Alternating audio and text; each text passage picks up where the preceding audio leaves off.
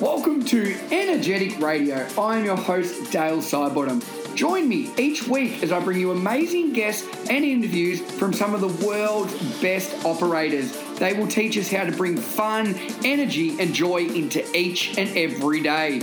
Let's get stuck in.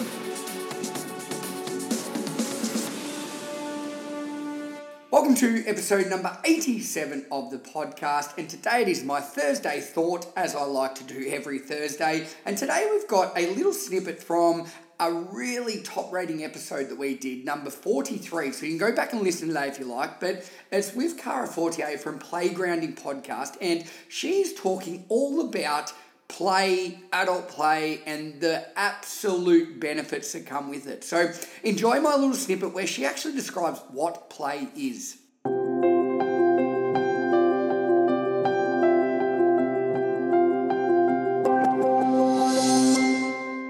Wow, it is so thrilling to me to have been learning this. And I keep coming back to this one story, and I kind of talk about it a little too much, but I think it's from Stuart Brown. He's a gentleman who's one of the founders of the Institute for Play, National Institute for Play here in San Diego, California.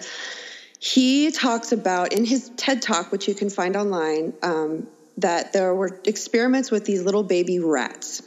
And one half of the rats, of the little tiny baby rats, one half of them were allowed to play naturally. And rats are very social, very playful little creatures, and they were allowed to play normally. The other half of the rats population of the tiny babies were not allowed to play. And I'm not quite sure how they did that. I want to interview him and find that out. That's a good question. No play.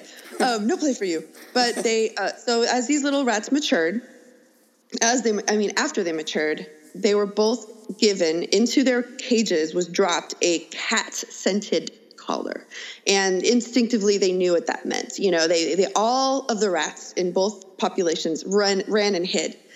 But the rats in the population that did not get to play while they were maturing, they did not come out from hiding and they died. That's how he describes it in his TED Talk. Okay. The ones who were allowed to play eventually poked their noses out and, were able to reassess their environment, to look to see, like, what can we do now? Can we explore this world again? Can we survive now? And they did. They came out, and in an actual real life experience like this, they probably would have survived, while the rats who didn't play didn't survive. Okay. And I know we're talking about like maturing rats, so it's like that's a great thing to talk about for play for children. But I think it's important as adults. I have to make the case for adults reclaiming play. Like, that's kind of my mission in life. And it's one thing, I see a lot of articles and they all kind of say the same things, it deepens your relationships, it makes you more creative, blah, blah, blah.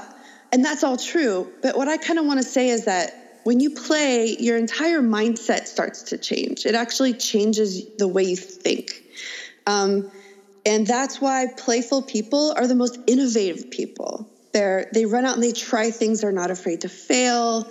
They are the most creative people because there's something about play that, as Dr. Brown and so many others have said, is such a deep part of what it means to be human, that it decreases your stress levels. There's talk of it decreasing anxiety and depression, or being kind of a helping hand for people who are going through anxiety and depression. I have a person I interviewed on my podcast who kind of put play as a opposing force to her own depression. She started challenging herself to play every single day.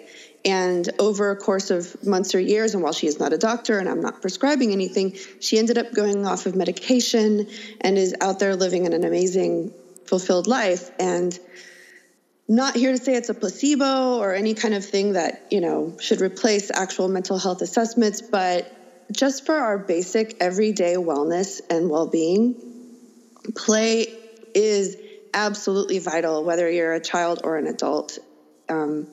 And one of the things that if it's good for children's brains, and I say this on my podcast all the time, what is good for children, what they say is good for children, is also still good for adults. And I'm in my 40s. I grew up believing that our brains stop maturing at a certain point and they start to decay. I mean, that was something, or decay or deteriorate. Yep. I've heard that my whole life. I don't know. Did you hear that too? I mean, I thought it come with growth. As soon as it stopped growing, I think that was an old wives' tale that I learned. Yeah, no, and I think it was so widespread that I think it's an easy way to justify giving up all of our toys and just saying, well, we're adults now and we have to do this. But that's not the truth anymore. We know this. Science is, still studying the brain, and we're learning that that's not the case. So if something is good for children, it is also good for adults. And I think that adults who don't play, when they're faced with challenges, small or big, it's easier to go into the fear mindset and get paralyzed like those little rats that weren't allowed to play than it is for the adults who are very playful, who will literally just go, okay, I'm going to hide for a minute, but then let's peek around the corner. Yeah. Let's see what we can, So that's kind of, in a nutshell, if I can. No.